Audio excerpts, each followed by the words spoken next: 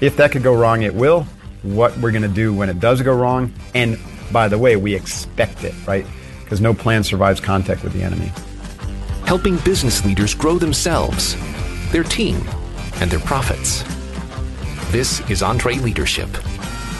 Now, here's your host, Ken Coleman. Coming to you from the Music City, this is the broadcast of Leaders by Leaders for Leaders. Thank you so much for joining the conversation.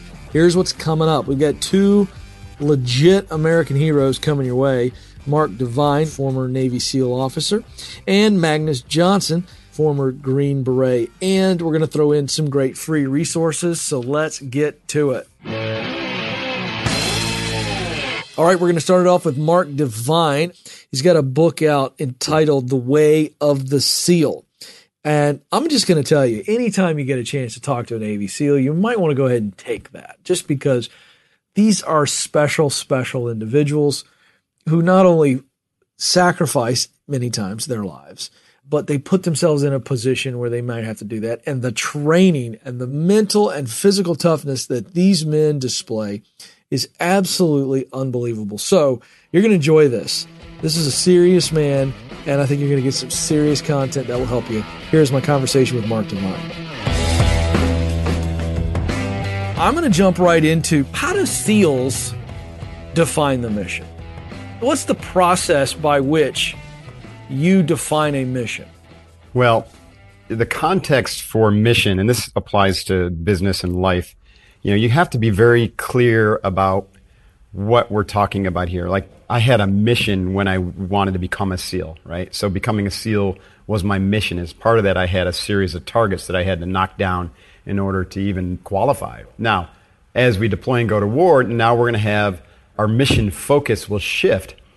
So if I'm in Iraq and my mission focus is to take down high-value targets, then my mission focus narrows. So I'm very clear that during that period of my life, for my team, that's our mission. Now, within that mission, we've got to define it pretty clearly.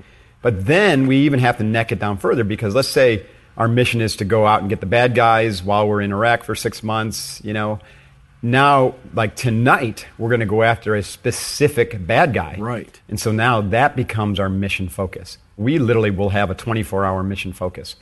And then within there, the target set collapses even further, and we get very clear about what the targets are that we have to knock down on the way to accomplishing that mission. And then we plan accordingly. And the SEALs, I talk about this in the book, The Way of the SEAL, that we get very fast in this iterative planning process. So we don't, take a lot of time seeking some sort of perfect plan. We just get a good enough plan, and we head out the door, and we just fail our way forward to mission success. Yeah, I love that. We're going to talk about that too. But another part of this particular principle is simplify the battlefield. And I think you were beginning to touch on this. You're not trying to create the perfect plan. You're going to get said bad guy or bad guys, and they're in this area of Iraq, in this part of this town. How do you simplify the battlefield? Take us into that with an example, because I think we can begin to go, okay, I can begin to do this in my projects or in some big initiatives at our office. It really is one of the primary ways that SEALs are able to focus.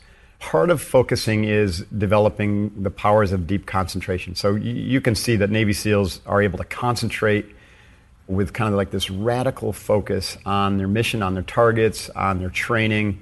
And it's that unfettered concentration which allows them to kind of master their game. And they also learned early on that there's an array of things that we need to concentrate on, but we can't really go beyond that because we just don't have the time, and it would distract our attention. So we learned to control our attention on a very narrow range of things that we concentrate on in order to make sure that we have the mastery and the team effectiveness to go accomplish our mission. And then, when we look at our mission, we say, okay, what is our mission? How can we state this in the simplest terms so we don't get this like overly complicated plan with all these moving parts that we have to think about? We're very clear. Get to the target, get the bad guy, exploit the intelligence, get home safely.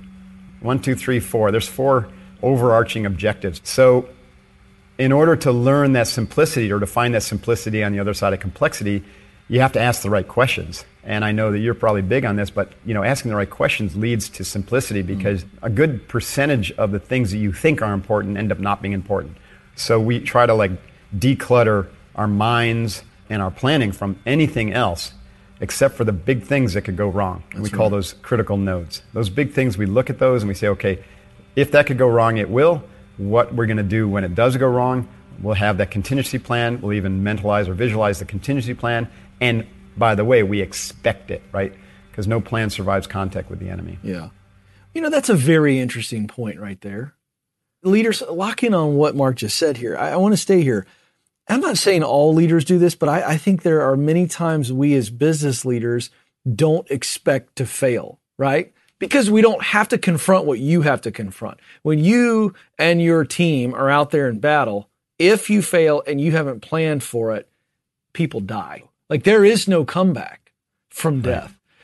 Whereas in business, we hey, if I fail, what's the worst can happen? It's a tense conversation. I got to fire somebody, maybe we have to, it's not life and death. It can suck, but it's not life and death. You guys have to say, we expect big things to go wrong. So what are we going to do? Do you think that's true, or am I barking up the wrong tree? That we in business, we don't expect to fail like we should expect to fail. Right. The risk is entirely different. And so the return on investment and the reward structures are all based upon, living after the mission is accomplished, right, which is very different. So you tend to focus on different things, different outcomes. SEALs, there is no such thing as an acceptable loss for SEALs. Right. We do not go into any mission expecting one of our teammates not to come home. We know it's possible, right, but we go in expecting that everyone's going to come home. We take care of our teammates. We train. And what it does is it forces all the individuals on the team to be relentless with their own mastery, to be relentless with the mission focus, and to be relentless on taking care of their teammates, because they know that it's only by doing this mission together do we have any hope of accomplishing it. And the only way that's going to work is if I have my teammates back. I've got to be watching my teammates. If their gear is wrong, I'm wrong. If their training is off, I'm wrong. And so you end up with this amazing multiplier effect, because on a 14-man SEAL platoon, I got 13 guys who are all elite operators watching my back, and they're not doing it selfishly, but there's a little of that there because they want to succeed. They want the mission to succeed. They don't want to die, and in order for them to live, everyone's got to be at 100% of their game all the time. So when you get out there, that kind of failure is not an option mentality becomes, we expect to fail, so therefore we can't fail, because every failure is another way that we can learn how not to do something or learn a new workaround, and we expect it, right? Yeah. So we embrace it and we learn from it. Yeah. It's a very powerful thing to adopt that attitude. If you go out thinking every day you're going to fail and fall on your face, and you actually look forward to it because you're going to learn something and you're going to grow from it, then the decisions you make become a little bit different. You actually tend to make fewer decisions, and the decisions become more focused and precise. You learn to say no to the wrong things so you can say yes to the right things. And you put more energy into the execution because, it's as if your life depended on it, even though in the business world it doesn't necessarily. Yeah, that leads us, I want to jump ahead because you just touched on it. Principle 6 is break things, and one of the things that you write about in the book is fail forward fast. And you did touch on that earlier, and you kind of led us there. So I want to jump to that because the idea of failing forward fast is what you just talked about, which is we know we're going to fail. We're kind of anticipating failure. What do we do? And so you run through it instead of letting it just shut your life down or shut your business down for the day. That's invigorating, isn't it? Because now you treat failure not as this stop sign, but just, okay, we're going to go through it regardless. So we're not going to let it stop us. So game on, let's go. Right. In fact, we have a whole different relationship with that word. And I think, that word is just a bad word. It's got a lot of bad connotations or negativity associated with it. And so we don't even think about failure. We just think about how things could happen. And we have a range of scenarios. Some look better than others, but ultimately at the end of those scenarios is a vision for victory. And we know that vision is going to be it's not going to turn out exactly like we can envision it now because we can't see into the future with precision. But what we know, we can see all the things that could go right and all the things that could go wrong, and we plan for both.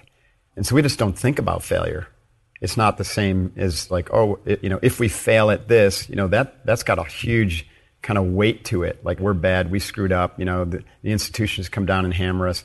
No, the institution of the SEALs gives us that top cover, and they say, go out and risk, because without risk, there's no reward. We're not going to accomplish the mission at the level that we want. So go out and fail. Push yourself. Don't do stupid things, right? You still have to mitigate the risk. But, if you're not failing, then you're not trying hard enough in the SEAL teams. What happens, Mark? And I know you've got an answer for this, so this is not a gotcha question, but, what happens when you do plan for all the scenarios, what could go wrong and what could go right? And you said it a moment ago, you can't obviously predict everything, but what happens when you're out there and the scenario that maybe nobody thought of happens because it's completely out of left field? I mean, is that possible that does happen? And then how do you react to that? Of course it happens, especially in warfare. Combat is highly unpredictable. We have this acronym. The whole first chapter in the book is called Leading in Accelerated Times. And I talk about the acronym VUCA, V-U-C-A, volatile, uncertain, complex, and ambiguous. And warfare is a VUCA environment. But guess what? The business world is starting to look like that too, isn't it? Yeah. Nowadays, things are complex, and complex is different than complicated in that it's not linear. It's acting in a holistic fashion. You don't know when that volatility is going to happen. You don't know when the black swan event's going to happen. So things are much more in a flowing state than fixed. Complicated is fixed, complex is flowing. These two, volatility and complexity, lead to an internal state of uncertainty and ambiguity. So that's where this VUCA came from. Volatility, complexity means that I'm uncertain as to which direction to go, left, right, forward, backwards. And it's ambiguous as to even which one of those is right or wrong. They all might be the right thing to do. So for the SEALs, it all comes down to mindset. Mindset trumps the plan all the time. And that kind of addresses what you were talking about earlier, Ken. It's like you get in the field, you might have like everything gamed out. You visualize success, you practice all the principles, and it still goes wrong.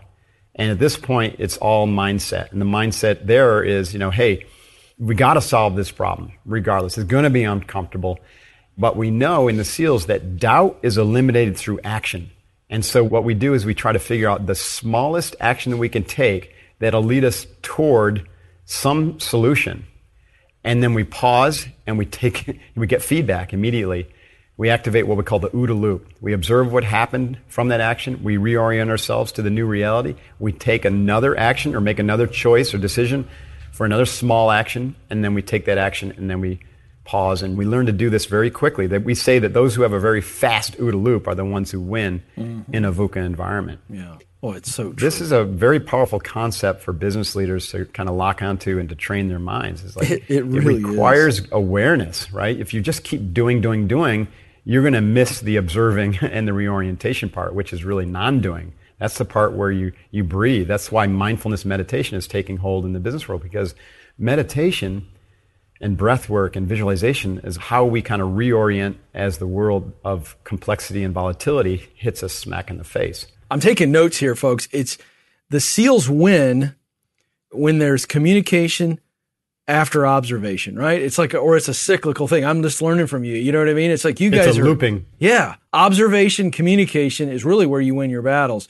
All right. So I'm going to go back into principle 5, which is forge mental toughness. We've been all around this, Mark, and I love this, but I want to go back to a couple times you have painted a picture for us of a 14-man unit. Okay. And while they all have their own unique role in the mission, you also mentioned that they're all looking out for each other too. And you just took us to that front sight focus. Here's one of the things you write on in the book. Control your attention.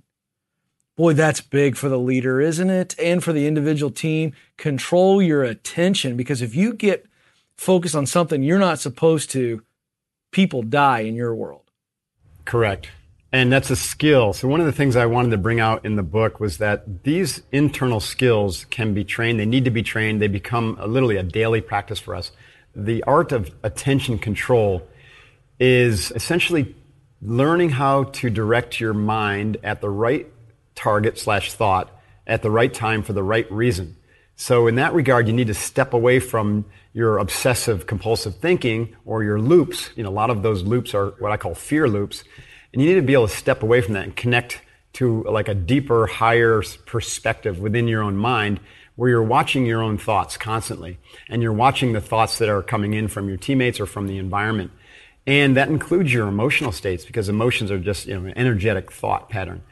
And so we learn to control our attention and to redirect it from things that are distracting us or thoughts that it might be negative. So roadside bomb goes off, it's going to cause an immediate fight or flight response. The SEAL will look at that and see it arising in his body-mind system and say, okay, got that, it's coming. I can interdict this through deep breathing, so control my breath, calm down. Now, okay, I'm calming down. Now, what's the one thing I need to do right now? And all of a sudden, that drowns out all the clutter, and I control my attention to shift on the one thing I need to do right now. It might be taking care of a teammate who got hit. It might be getting off the road. It might be taking cover. What's that one thing? Okay, done. Let's do that. And then I maintain my mental state through that breath control and by always asking myself, what's the one thing I need to do right now to get my team back on track and move toward victory? That's attention control.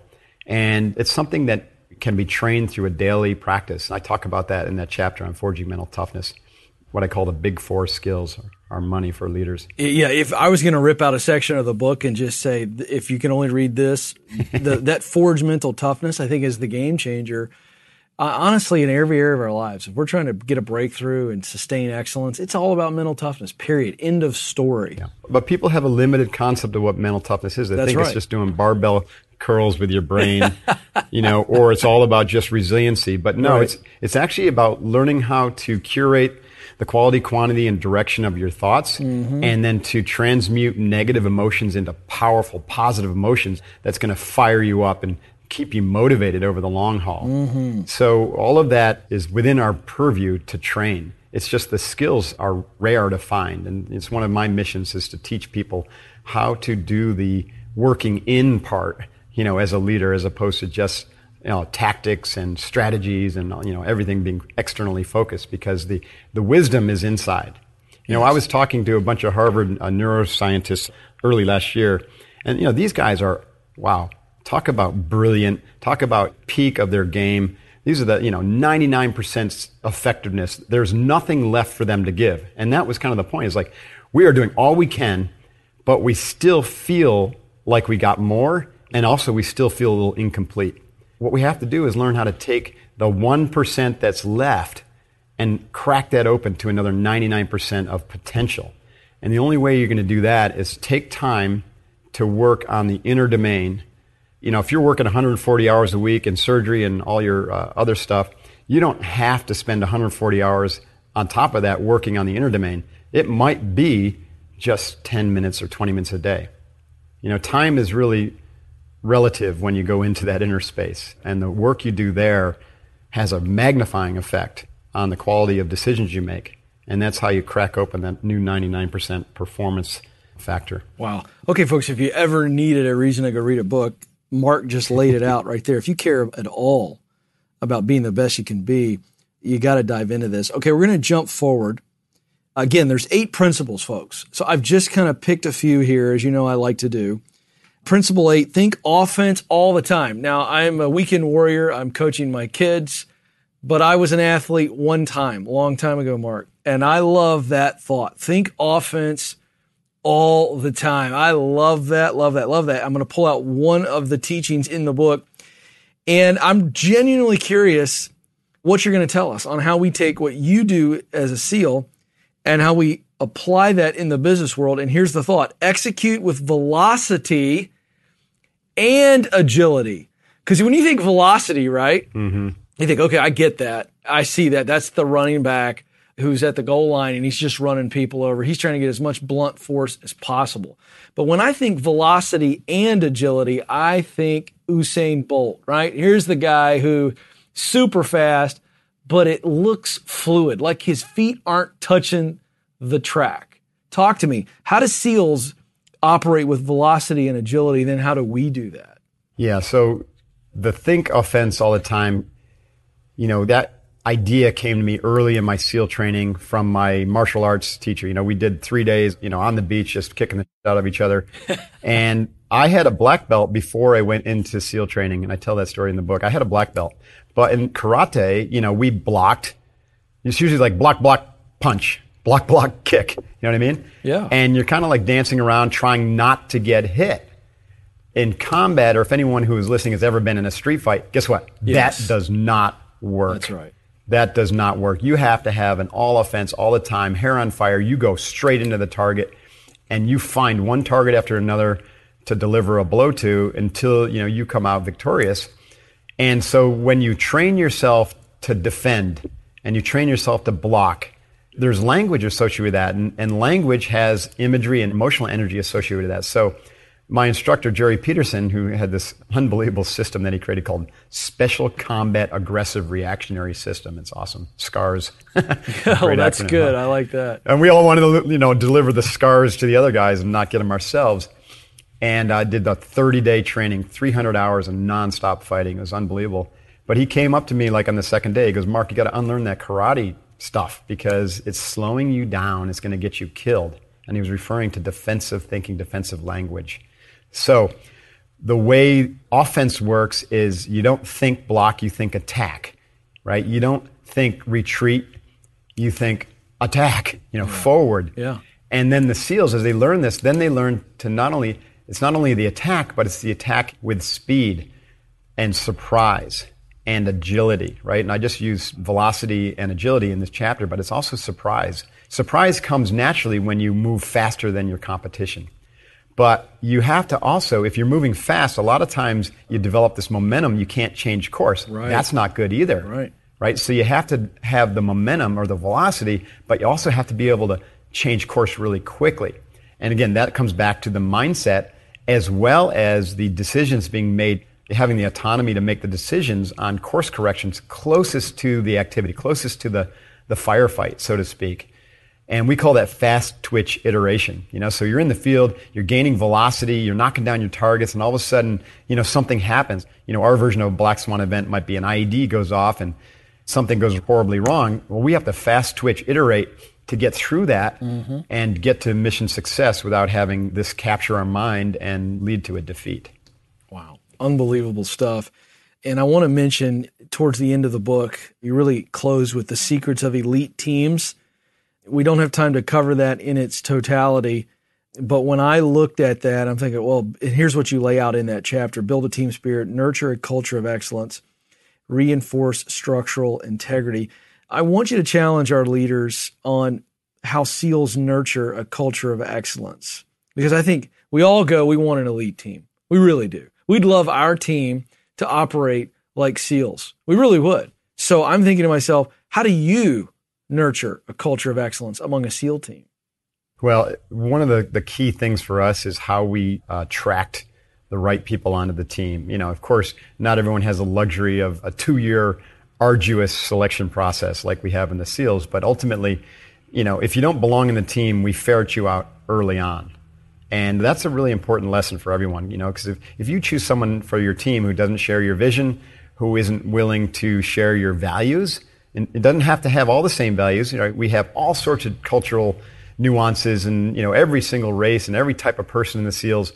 But at the core, we settle on some values that we all agree on. And for the SEALs, that's like discipline, right? Drive and determination for mission success. Courage instead of fear. The ability to take care of our body, mind, so that we can take care of our teammates. The ability to take our eyes off ourselves in the most intense moments in the crisis situation and to put them on our teammates to help them get through the crisis. Mission focus, right?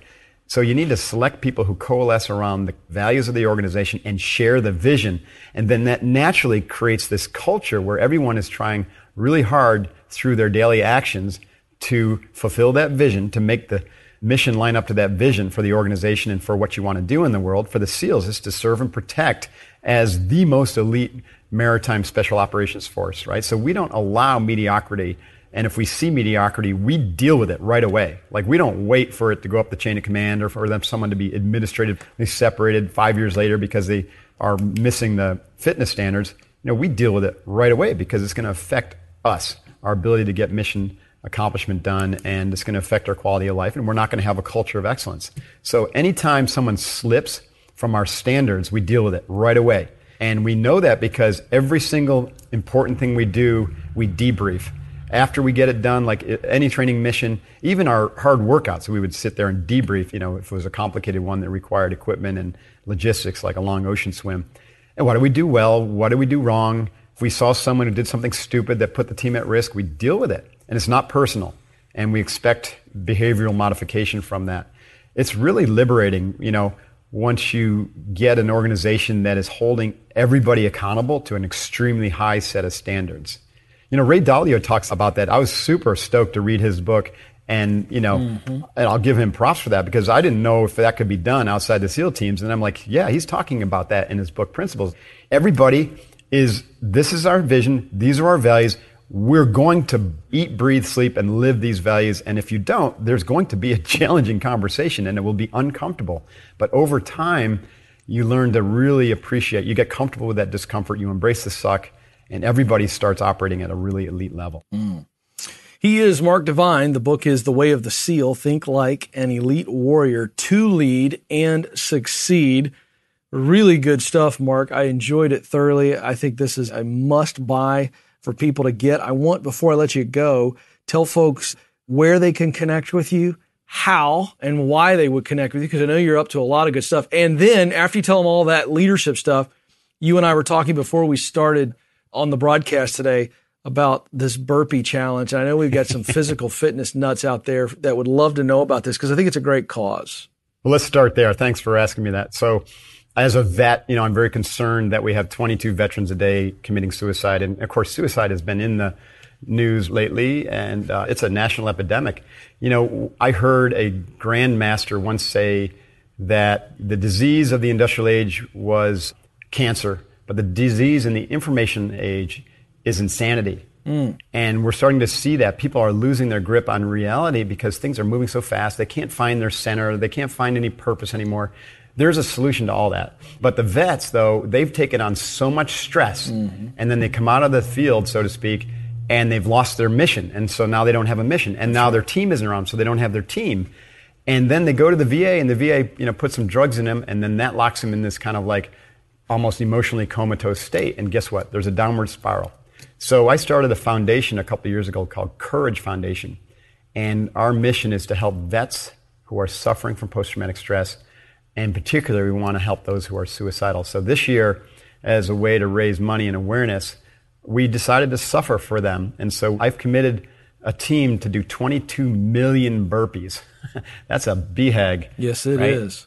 And so 22 million burpees. I'm going to do 100,000 minimum. And I break that up at 300 a day. It's my morning ritual. 300 burpees a day. I crank them out in about 35 minutes. While I do that, I'm thinking about the vets, thinking about how they were suffering, and sending them, some healing energy. Burpeesforvets.com is the website for that. And that's like really a passion project of mine, because those guys need help. Yes, indeed. If anyone is into challenging themselves, then we have the ultimate challenge at SEAL Fit called Kokoro Camp. It's 50 hours of nonstop physical, mental team training. That's all at sealfit.com.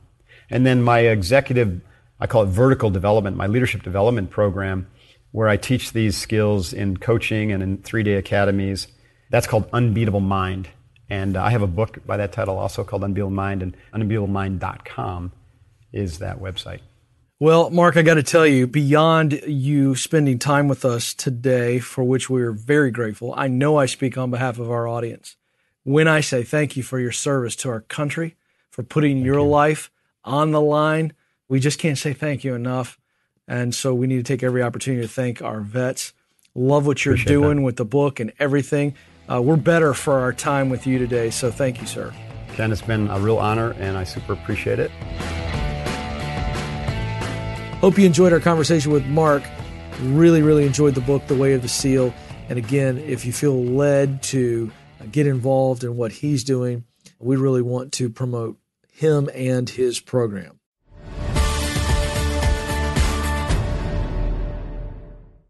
Hey, your small business has a lot of the same challenges that mega corporations do, but without a huge finance team to solve them.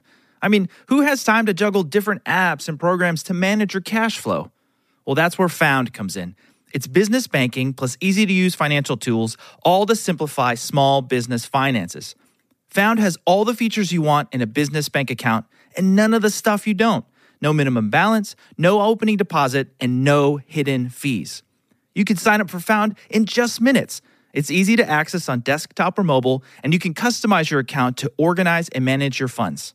Plus, you can create and send free invoices right from the app, so you can get paid quickly and easily. It's time to move on to better business banking, designed to help small business owners succeed. It's time for Found. Get started today for free at found.com/entree. That's found.com/entree. Found is a financial technology company, not a bank. Banking services are provided by Piermont Bank, member FDIC. Here's a math refresher. There are only 24 hours in a day, so you and your team need to streamline time-consuming tasks to focus on the activities that make money. Smart businesses are realizing that to reduce headaches as they scale, they need NetSuite by Oracle. NetSuite is the #1 cloud financial system, bringing accounting, financial management, inventory, and HR into one platform. With NetSuite, you can reduce IT costs because it's cloud-based. You can cut the cost of maintaining multiple systems because you've got one source of truth. It's a big deal. And you improve efficiency by bringing all your major business processes into one platform, saving time and cutting manual tasks and errors. So join the more than 37,000 smart companies like Ramsey Solutions that have done the math and are boosting their efficiency with NetSuite. And right now you can download NetSuite's popular KPI checklist designed to drive the right behaviors for your business. Absolutely free at netsuite.com/Ramsey. That's netsuite.com/Ramsey to get your own KPI checklist.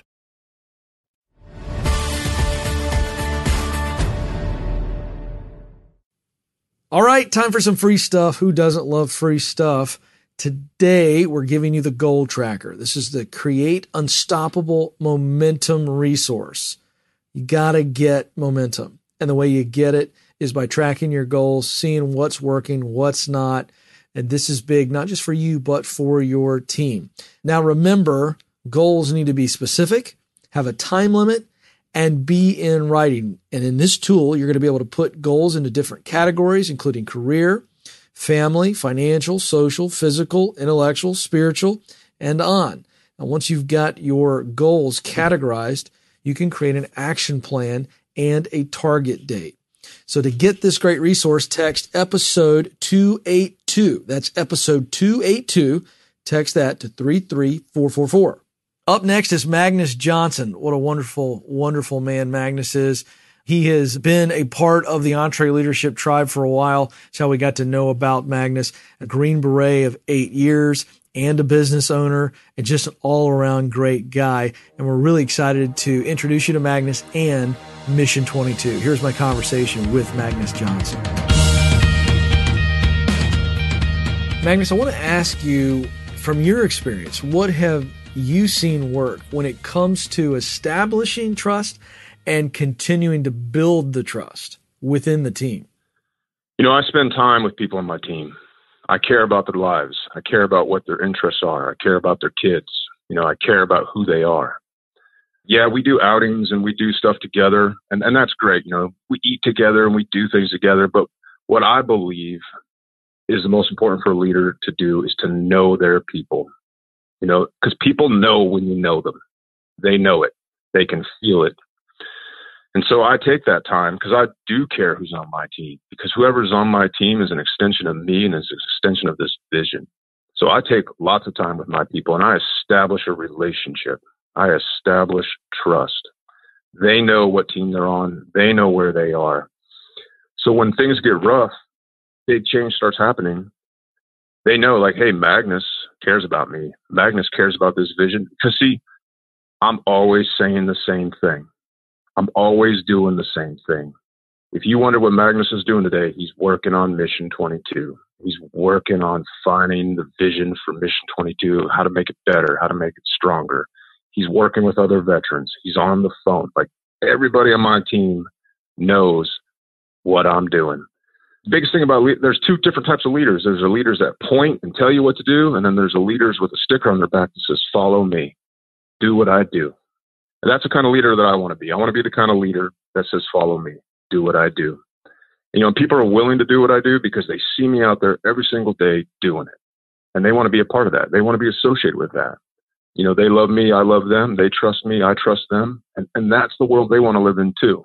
You mentioned that you believe leadership is not simply pointing people in a direction, but getting people to follow you.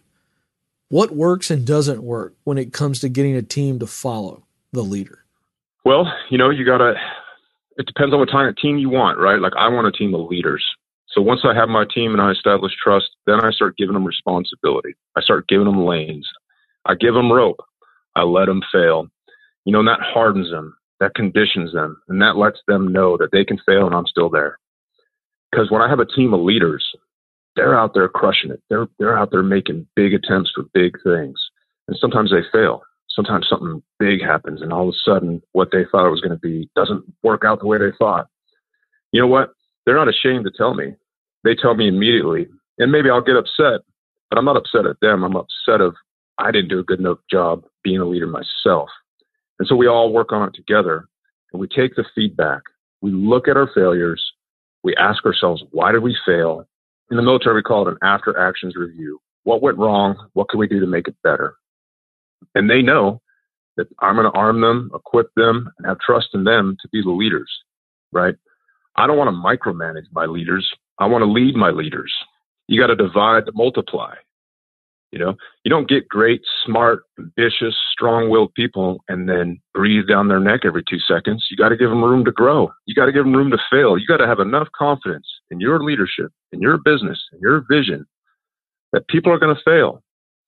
But see, if you focus on that failure, then they focus on that failure. And then they stop seeing opportunity. They stop trusting you, right? You got the right person in the seat on the bus, they're going to fail, but then they're going to get up the next day, dust off, and then they're going to go crush it. And you want to focus on those wins more than you do on those losses. Hey, if it's the wrong person, you got to let them go. But they're going to know it. If you build a culture that's self-cleansing, they're probably going to quit themselves before you even have to tell them. I want to be a leader of leaders. Leaders need room to be leaders. Good leaders learn how to follow, but once they've learned how to follow, you got to let them go out and lead. When I think about leaders in the military and the preparation that goes into some of these high stakes missions that we've been talking about, I just can't process how much preparation is actually involved. But what I want to ask is you can prepare, but then certainly in battle, but also in the business space. Unexpected things happen. It's going to happen. You can just expect the unexpected. How do you, military leaders like you, how do you handle the unexpected? The way to prepare for the unexpected is to internally grow, right?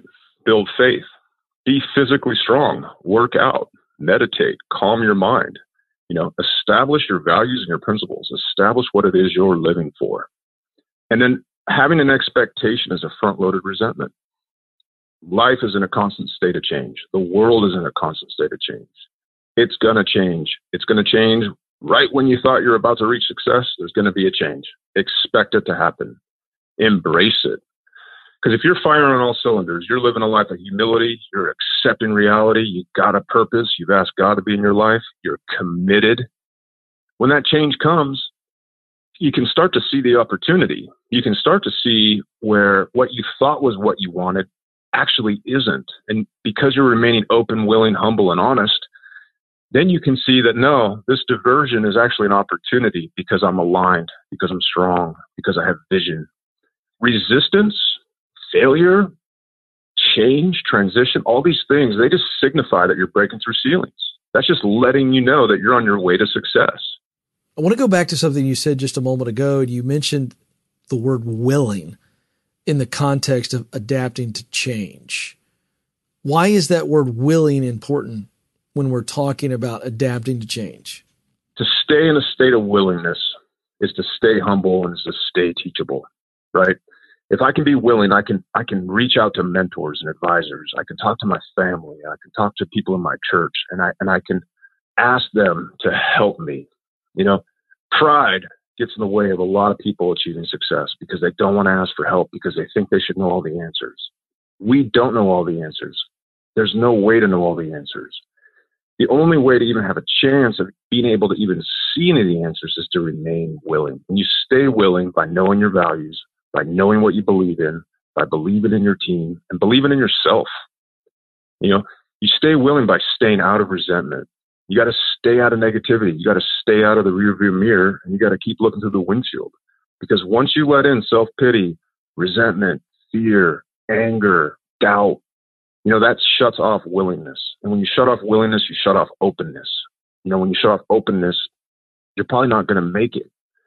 One of the biggest things I do is I try so hard to stay in this state of openness and willingness through prayer and meditation, through constant commitment to what our vision is, because that's the only place that I can really make big impact and a big effect on people, because other people can feel it. Other people in business can feel it. If you're working from a state of openness, willingness, hope, encouragement, and strength, people want to be around that. People want to work with people like that. Everyone fails. Everyone hits roadblocks. Everyone hits ceilings. It's the ones that remain willing are the ones that break through. I admire the routines of military leaders and great business leaders. And I think that people of purpose have a routine, whether it's super intentional or it's just become a habitual routine over time. I want to talk about getting into a routine, establishing one, and making it a routine that you can count on when it matters. Talk about the discipline and mindset to start and sustain a routine. You got to create the world you want to live in. When I first got out of the military, I had undiagnosed PTS. I had some traumatic brain injury. I suffered from headaches, insomnia. I was gaining weight because of high levels of cortisol. I had no vision, no plan for the future. And one day I just realized that I've got to change the world I live in. What I started to do is I started to break down all the components of my life, the physical, the spiritual, the emotional, the mental. And I started looking at all these components, and I started looking at them as a scale. And I started looking at the scale as one side's positive and one side's negative. But I'm in charge of the decisions. I'm in charge of where those pebbles go. And so I took this big mountain of a world, transitioning out of 3 combat tours, coming back as a civilian. And I took this Herculean challenge and I broke it down. I made it into small, manageable, attainable pieces. All right, today I'm going to work out. Today I'm going to meditate for 5 minutes. Today I'm going to say something positive to somebody, even though I feel angry. I made decisions to do these little things to change my trajectory, to change my own internal compass. The only way to change something really big is to look inside and look at what's going on in the small things and start changing what it is you do day to day. If you change your habits, you change your life. Instead of watching TV, you read a book. Instead of getting up at 10 o'clock, you get up at 9 o'clock. Then next week, you get up at 8 o'clock, and you start shifting how you operate, what your habits are. You start shifting them slowly to what it is you want to be. Because so many people, they want this big change, and they're like, I'm going to change everything right now. Very few people can really do that. The people that I know that can do that have been changing little things in their lives a long time.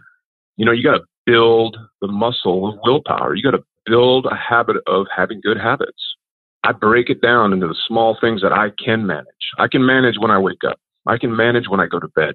I can manage what I eat. But I got to start somewhere. Magnus, I want to ask you about your transition from the military into the business world. We read a lot of articles, hear a lot of stories, see stories about the difficulty of our military heroes transitioning from the military into the private sector. I'd love to ask you what your transition has been like.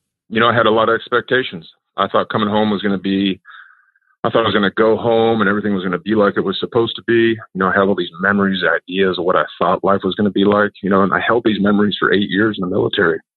Well, when I got home, that wasn't reality. I had changed and home had changed. And a good friend of mine hung himself. And that's when I found out about the statistic of 22 veteran suicides a day back in 2012. And I was full of resentment, fear, and anger. Life wasn't happening the way I thought it was going to happen. So what I had to do is I had to take a long, hard look at myself. And I said, I had to think, well, what am I going to do about it? Am I just going to roll over and just not do anything? Or am I going to dig deep and am I going to find something in me? Am I going to find a purpose greater than myself that I want to serve? Right? I had to look for that. I had to create that. And when I found out about the suicide rate, my friend hanging himself, I said to myself that I'm going to not let this happen quietly. I'm going to be a voice out there that's talking about this issue. This is going to be my new purpose. This is what I'm going to do every day. I'm not going to let men and women that served our country take their own lives. I'm going to save as many as I can. I'm going to help others help us to save as many as they can, because we're going to make a difference, whether that's one or thousands. This is going to be our purpose. This is what we're going to do every day. And I'm going to commit to this, for better or for worse, small stuff or big stuff. I'm in. I'm committed. Well, I love your story, Magnus, that you took a passion and you turned it into your purpose. And it is work that matters, something that we love and believe in here at EntreLeadership.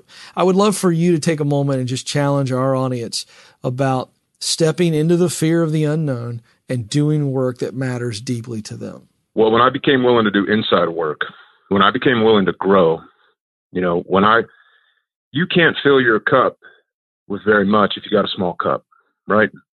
So I began expanding my context, expanding my ability to grow. I started to grow. When that happened, I started having more to offer other people.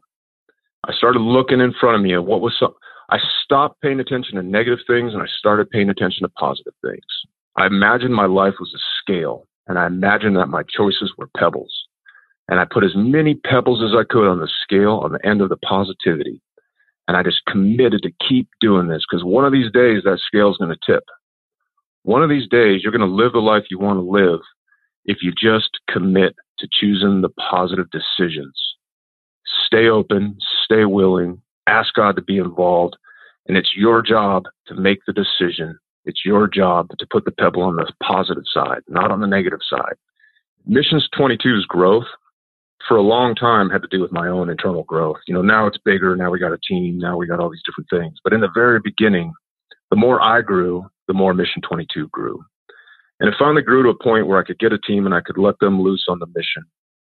And, we have 3,000 ambassadors that are out there on the streets. They're talking to people. They're getting veterans into treatment. They're raising money. They're spreading awareness. They're connecting with their community. We got 3,000 of them.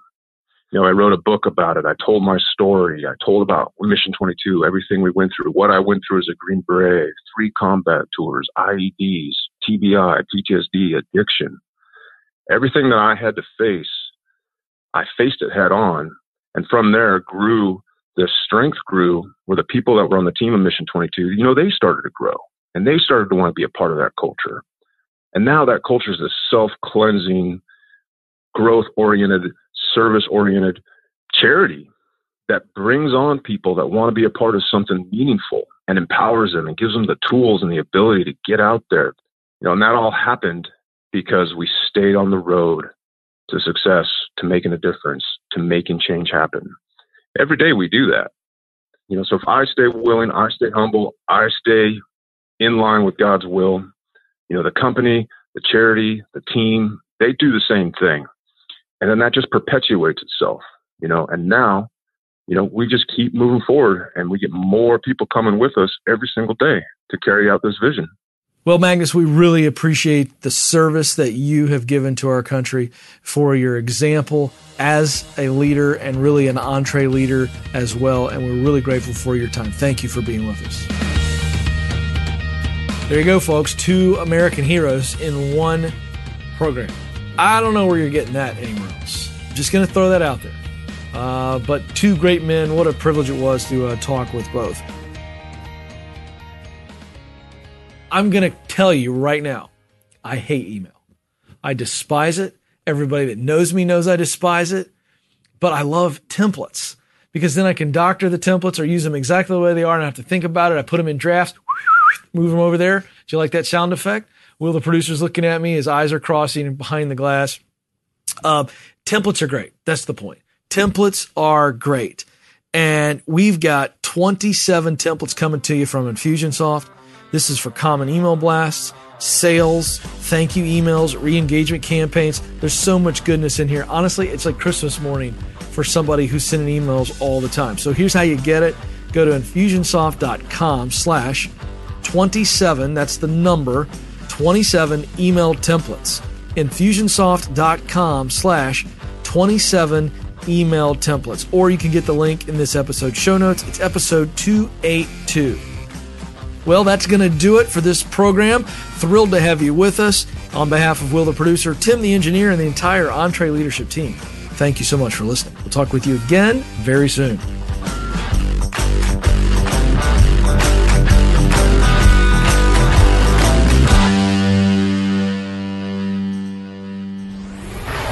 Hey folks, I want to make sure that you're aware that we have other great podcasts from Ramsey Solutions. Here's a sample of The Chris Hogan Show. I am so excited to be able to talk to you all week in and week out. We're going to talk about your money, your life, your dreams, and your goals. You know why? Because I'm your coach. Whether we're talking about building wealth, paying off your home early, investing, paying for college, and guess what? How to become an everyday millionaire. We're going to focus on taking your calls because you matter to me. Together, we can do this. This is The Chris Hogan Show. If you'd like to hear full episodes, just search The Chris Hogan Show in Apple Podcasts or go to chrishogan360.com.